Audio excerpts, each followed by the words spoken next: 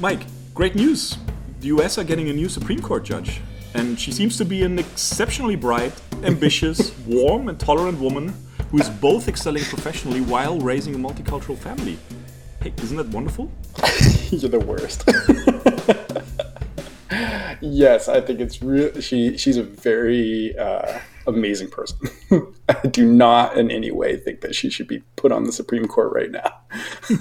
Why is that? Let's go into it. So, do you want the history? Should we start there? Sure. So, we're in the middle of an election, and usually, historically, going back decades and decades, when we get this close to an election, Americans have not put a new Supreme Court justice on. And this is consequential because this is where final say on the law gets made, and these appointments are for a lifetime. And so it's always been let's calm things down. Let's not do this during a big, impactful election. Let's wait. Let's give it to the folks who get the new mandate, that kind of stuff. And that's the way it played out most recently. So, even the Republicans have turned down Obama's candidate, and it was even, I think, a year before the election, right?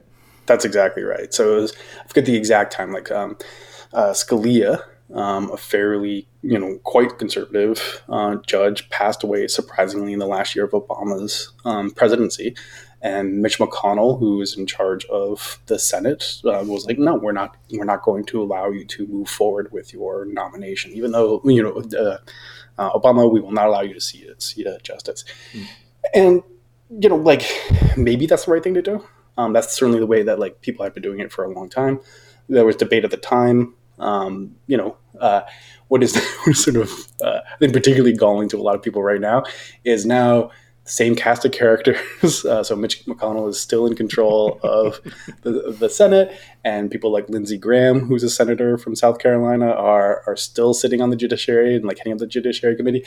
And they are now saying with 2 months left, they start when Ruth Bader Ginsburg passed away, they were like, "No, we're gonna push through a nominee right now." And so it feels very hypocritical. Extraordinarily hypocritical. So I think there's a lot going on here. So you're listening to the Americanist Podcast. My name is Johannes. I'm joined as every week by the accomplished scholar and my dear friend Mike Baiocchi over in Stanford, California. So just a little bit of background for our listeners.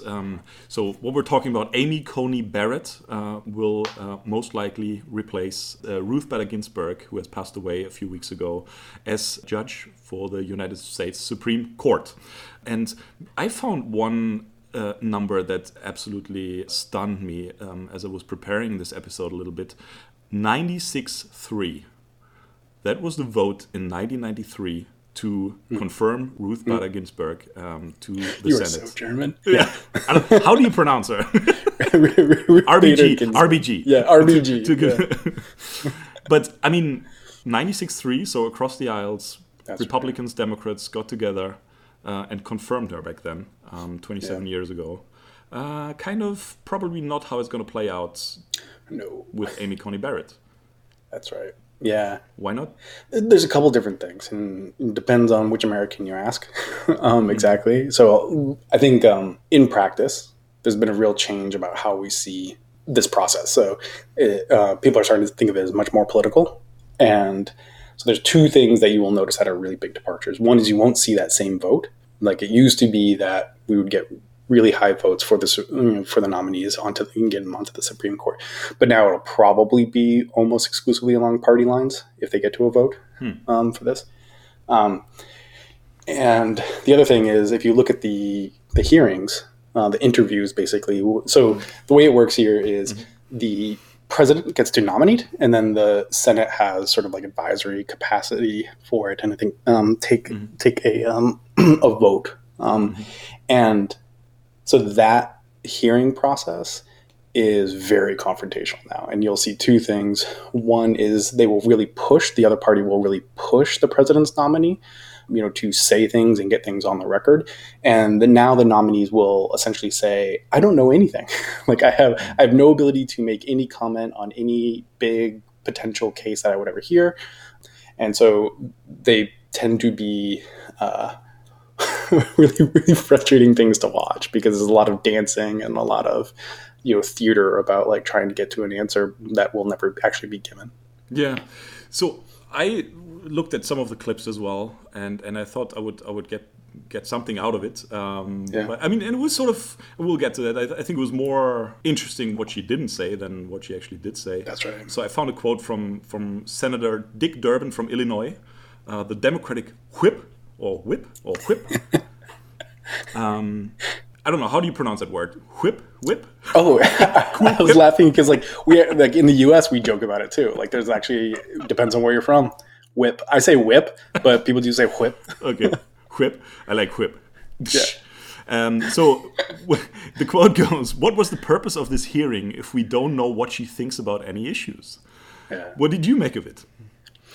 Like on the very surface level, I get the argument that both sides nominees are using. The argument looks something like very simple. It's like, do you really want me to go on the record right now giving an opinion that seems to encompass a bunch of law, when in fact what I should be doing is being a little agnostic and waiting until the case that's in front of me appears. The facts of the case matter, the particularities matter, that kind of stuff. Do you really want me to commit without seeing anything to where I'm heading? I mean, on the surface, it makes sense. It seems to me, though, and especially one clip really stunned me, that she took this agnosticism a little bit too far, maybe at some point. Yes. So Kamala Harris, who's running with Joe Biden, and this clip went absolutely viral, I think, in the last days. She asked her three things leading up. First thing, does she believe if smoking causes cancer? And she was like, yeah, of course, I believe that's deadly. Yeah, sure. Science says so. And do you believe also the coronavirus is very infectious? And she's like, yeah, I think this has been, established. Yeah. And then the third one, of course, was, is climate change harmful? And she basically then went into complete, evasive denial mode. And basically the bottom line was she thinks it's debatable. She doesn't want to answer that question because it's a hotly debated political subject. Yeah. It's embarrassing sometimes to be an American. I mean, like there's a strain of corporate sponsored anti-science, and that's what you're seeing here is something along the lines of, the petrol companies, like hydrocarbon based stuff. That's she's a very smart person.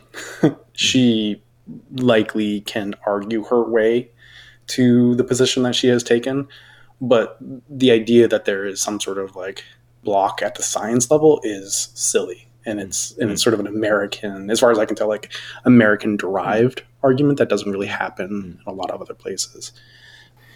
And it's embarrassing to see someone like that try to make that case. Because scientists agree, right? Yeah. That, climate change is happening, yes, and that it has a bad effect. And it's clearly going to have consequences. I mean, at one point, the argument was that, like, it doesn't exist. No change in temperatures. Now that, like, that's untenable, like, that's just not something that can be defended. They've moved to, well, it's changing, but maybe it's not humans, or maybe it's changing, but the consequences aren't going to be as severe as, you folks think. And, yeah. So do you think... Now, she's also been put on the spot a little bit here because, we are 3 weeks out from a very, very hotly debated election. And so she probably doesn't want to in any way mingle or get meddled with that. But, is there any other reason why she's doing it? Is she actually believing that? Is she also going to sort of rule in these kind of terms? Yeah, it's sometimes it's hard to talk about this stuff because, like, there are a couple different layers going on here, and let me try to not sound like a conspiracy theorist, but like to sort of, for a long time, in the order of decades, there has been an active push in conservative circles to build a strong court system that is sort of deeply embedded with conservative thinking. And so most people refer to this like as the Federalist Society. And but there's several other organizations that sort of like all feed into this. And it has a feeder system. So if you look at American universities, especially the top couple tiers of American universities, inside of law circles, there is a grooming process where if you are a young, ambitious, thoughtful, smart lawyer, they'll pick you up and they'll start building your career towards this. And so that feeder system leads into lots of different parts of our legal system. So this Federalist Society stuff, like, has now, right now, is sort of like reaching, I think, its peak. It has built out and brought on board several justices. Looks like Amy Coney Barrett is about to be another one who they're going to bring on. There's been a lot of placement of these kinds of judges into federal courts. So, there's a lot of sort of like questions as to why this happened and what the exact goals are, because it's not like obvious, right? Like, there's some stuff about like originalism. This is a philosophy that's sort of espoused. Yeah. Part of this process is in response to old judges where, sort of that got appointed that maybe looked quote unquote conservative, but maybe like once they got into the legal system and started like presiding over cases, didn't act in ways that, some folks thought were along the lines of what they wanted. So this feeder system, it helps winnow out people, it helps remove people who don't completely align. So just think about it as like it's a really like good smoothing process. By the time the Federalist Society gets folks ready for this, we pretty much know where they're going to be acting in the future. And yes, here's the part where it sounds a little conspiratorial. Don't have perfect understanding. I don't, but it's funded by people who have lots of financial interests in certain pollution or like have financial benefits in denying some parts of science because it's just not good for their bottom line. So the example that people point to is like the Koch brothers, who's a very wealthy family who mega donations to the Republican Party, probably built out big chunks of the Federal Society and this kind of stuff. And I don't think it's very conspiratory because I have seen some senators also raise these arguments. One of them was Sheldon Whitehouse. I watched his hearing there as well. And I'm not an expert into all these like different forms of legal suits there in the US, but he made a pretty convincing argument that there was big money, it was not clear where it was coming from, which was funding a lot of sort of like small scale cases that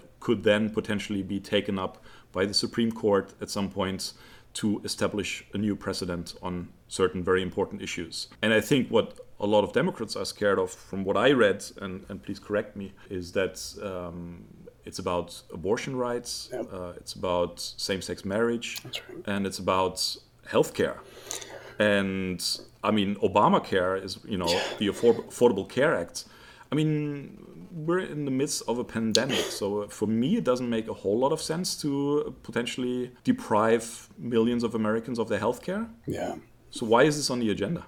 One other thing I'll toss in there, and this is a little bit harder to talk about because of like sort of the intricacies of American federalism, but there's also a real chance that if Amy Coney Barrett ends up on the Supreme Court, that they strike down things like the ability of the Environmental Protection Agency to regulate. Okay. Like the ability to sort of coordinate action across states is really at risk here, and the ability for the federal government to try to police regulations having to do with like anti-discrimination laws, like that kind of stuff. So like voting rights for minority groups and stuff like that is at risk here. In order to get to the Supreme Court, you have to go through different levels. You have to like sort of work your way through and get good cases that might afford the justices a chance to write law, interpret big law. So some of it's about timing. My guess is they would have felt much more comfortable doing this like many months ago, but they didn't have the kinds of counts, they didn't have the kinds of cases. So I mean, it seems like real political suicide to me to like strip millions of Americans from having reliable access to healthcare during a pandemic. It just is. I don't. Yeah. But so what is the political reckoning from the Republican side here? I mean, why are they ramming through this nominee now before the election, just to install her? I mean, she's also fairly young for a judge, That's 47, right. I think. Yeah. So she's going to be there for, 40 years maybe. Yeah, I mean, So this all circles back to like the probably one of the underlying philosophies here is it's pretty clear, and it's been clear for maybe 2 decades now, that a big chunk of conservatives realize that they're not going to be, they don't have the head count.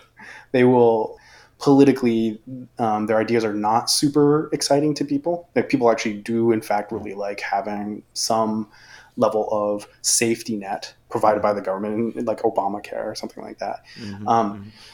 One part of this whole sort of grooming system that I was talking about with the Federalist Society is a recognition that in our three branches of government, the conservatives in the United States are probably going to be losing the presidency in a fairly sustained way for, several, years. And they're probably going to lose a lot of control of Congress. So certainly the House of Representatives is going to be very challenging for them, but, even it's quite possible they will lose access to the Senate. And so installing judges that don't have to be voted on and historically have been seen as nonpartisan, but that's clearly changing right now. I don't think the conservatives totally have a great understanding of how rapidly that perception can change. The idea that the Supreme Court should have this role where it's the final arbiter, it's the final decision maker on what law means and how that's sort of spread out across the country, that's really at risk here.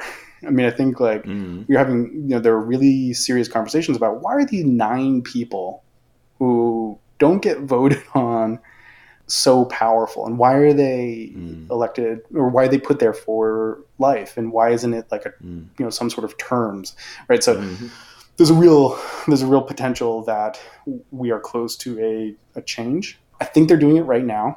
The Republican Party is pushing really hard because they're pretty certain they're about to lose big. So all the polling looks like they're going to lose the presidency. They're probably going to lose control of the Senate. But so then at least from their standpoint, they have one of the 3 branches. That's right. And one that's locked in, like you just pointed out, for many decades, right? Like if you have a number of conservative judges and they get to stay for the rest of their life, they could be there for 30, 40 years. Is she, on this current Supreme Court, is she going to be the most conservative one of these 9? The idea of conservative inside of legal thinking is slightly different than conservative thinking in terms of if you were to think about a Republican versus a Democrat kind of thing. So yes, there's a belief that she's probably fairly similar to Scalia, who was a very conservative judge. But it's hard to say is Clarence Thomas, because she also didn't say, right? Yeah, kind of evaded most of these topics. Yeah, which is a fair point, I think, which is also something that RBG actually really introduced also to try and be impartial once she got confirmed. Yeah. But let's talk about this originalism just for a little bit. And I found this interesting quote from Amy Coney Barrett.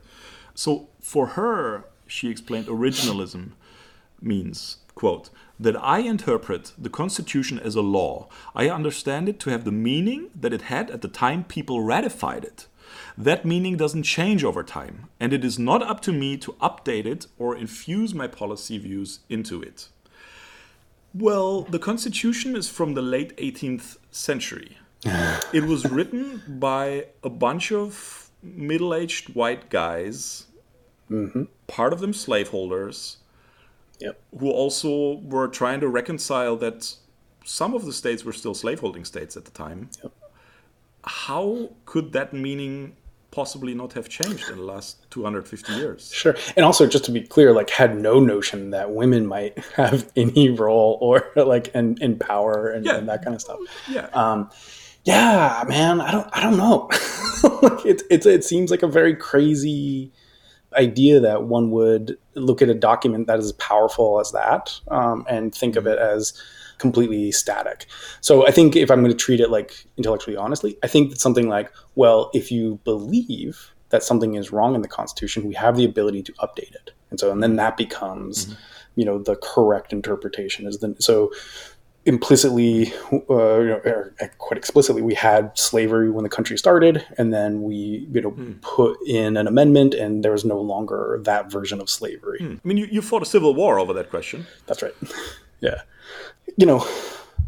So I think probably their interpretation is we have a means for modifying it, and if you believe that the Constitution is incorrect, then you should modify it, and that will be the new interpretation of it. It's a little silly. Yeah. it's a little silly. I mean, like so give you an example is it just seems absurd to me on the face that there was even a way to read the Constitution to understand how the framers intended the governing of the internet. Mm-hmm. That just seems very silly to me. That's an adorable, like, I don't even know how one could yeah. or even let's go a little bit different. So like, how would the framers have thought about something like an AR-15, a very powerful, essentially military grade weapon, and its use? I don't think they had the frame for that. And I think it's silly to pretend otherwise. Yeah. Yeah. And the notion of democracy was a very, very different notion. I mean, you already hinted at the fact that women were no part of the political process back then. They weren't allowed to vote. So were actually a lot of men. That's right. So if you were not, if you were not, a taxpayer or even a property owner, of course, all the slaves were not allowed to vote.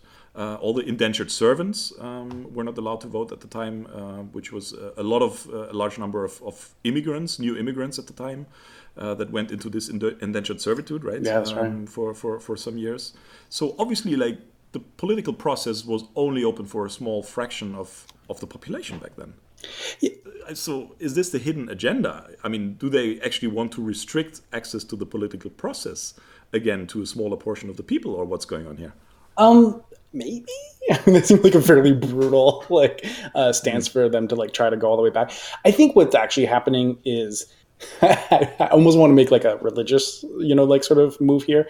They want to say that there was this original text that was given to us in an infallible way. And I, as a deeply learned person, have access to that direct knowledge. Mm-hmm. You folks don't necessarily. You may have like a flawed interpretation of this. And so we're going to help sort of correct that through our careful thinking about and our sort of study of the original thinkers who gave us this, powerful document. That just seems, again, it's absurd to me. I took literature classes. Like I know how many interpretations are there. Yeah.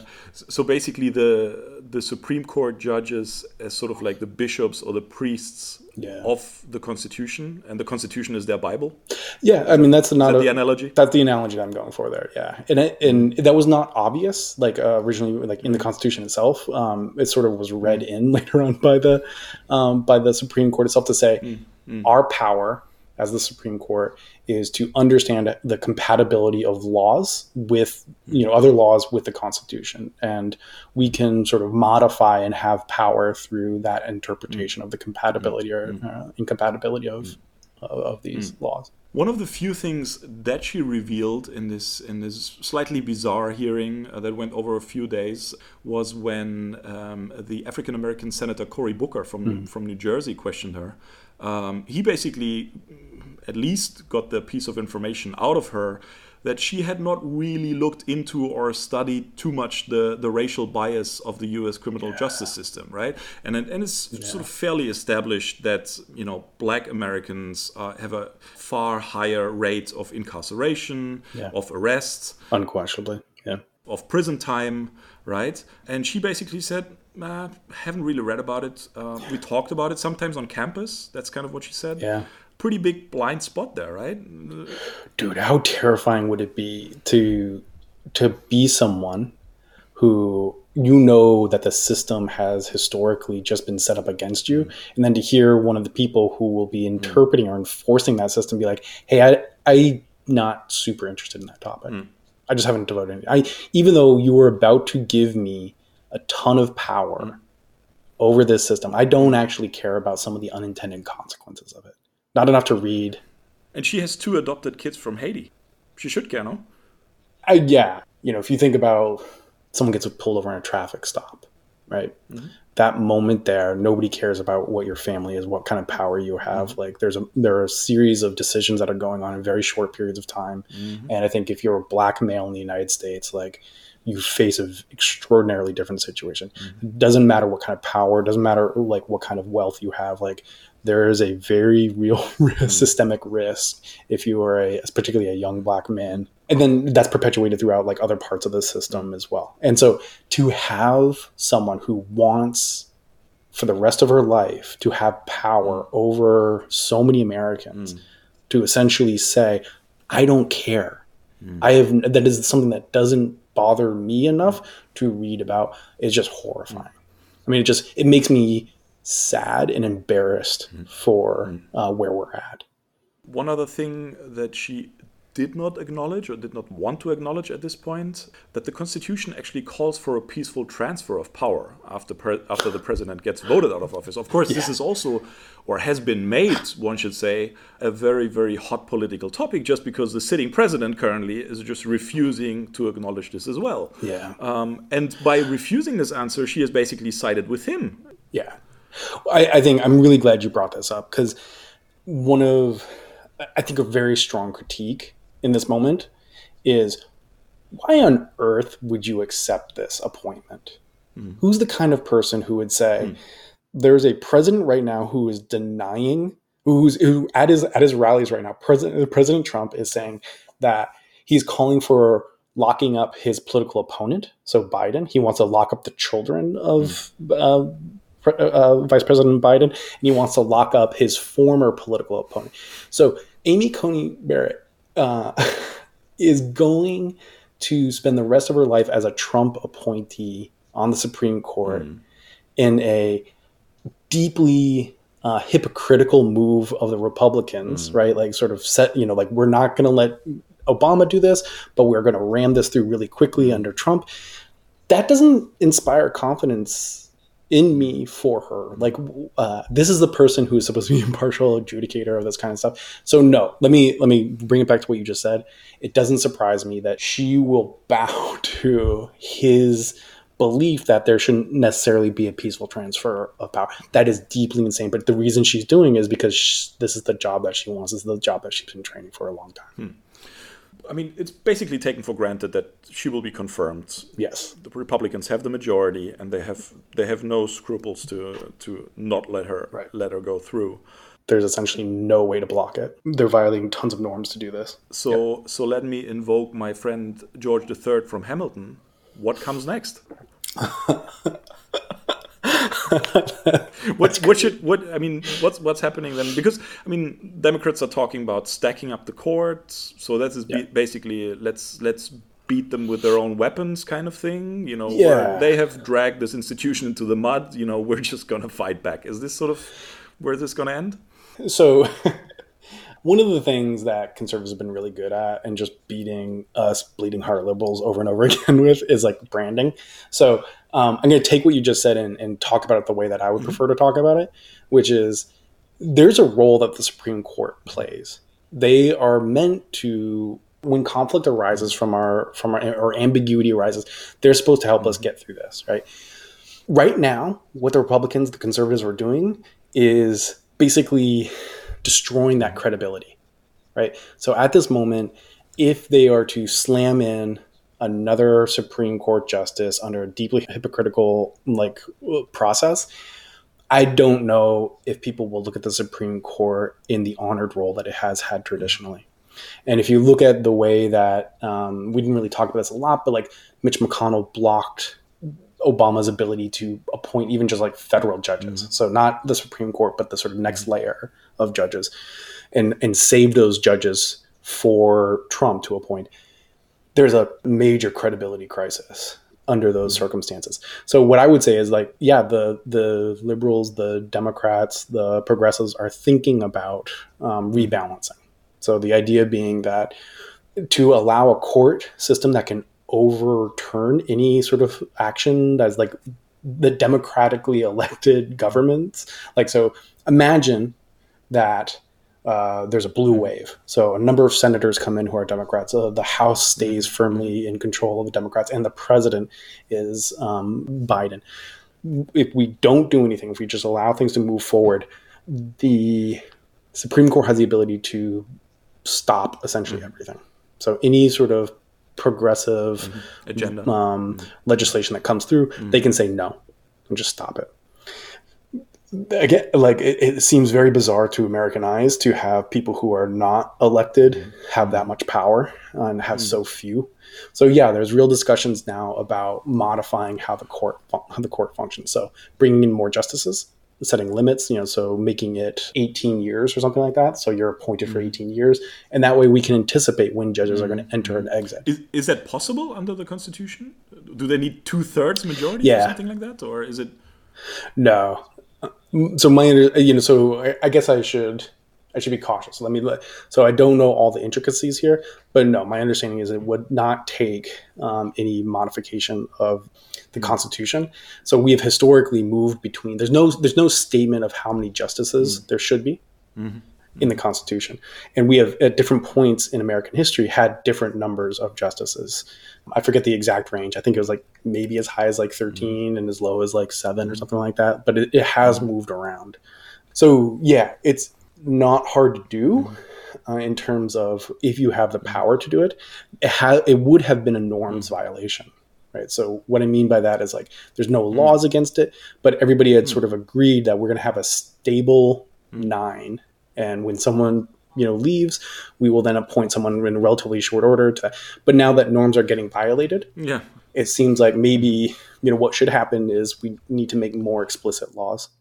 And a practical example of that, now that the Democrats are facing like a 3-6 minority, would be to nominate 4 liberal judges, and then 4 would be a nice number. I think like the current conversation. No, because you were talking about a total number up to 13, and currently it's 9. Yeah, I think right. Yeah, so the talks that are happening now in sort of parts of the media is something like 2 justices.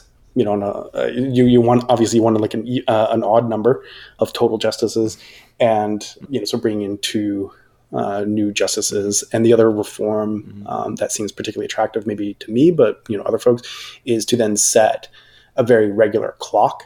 So setting it up such that if we have 11 justices, every 2 years there's a new, like someone's exiting and we're bringing in some new people.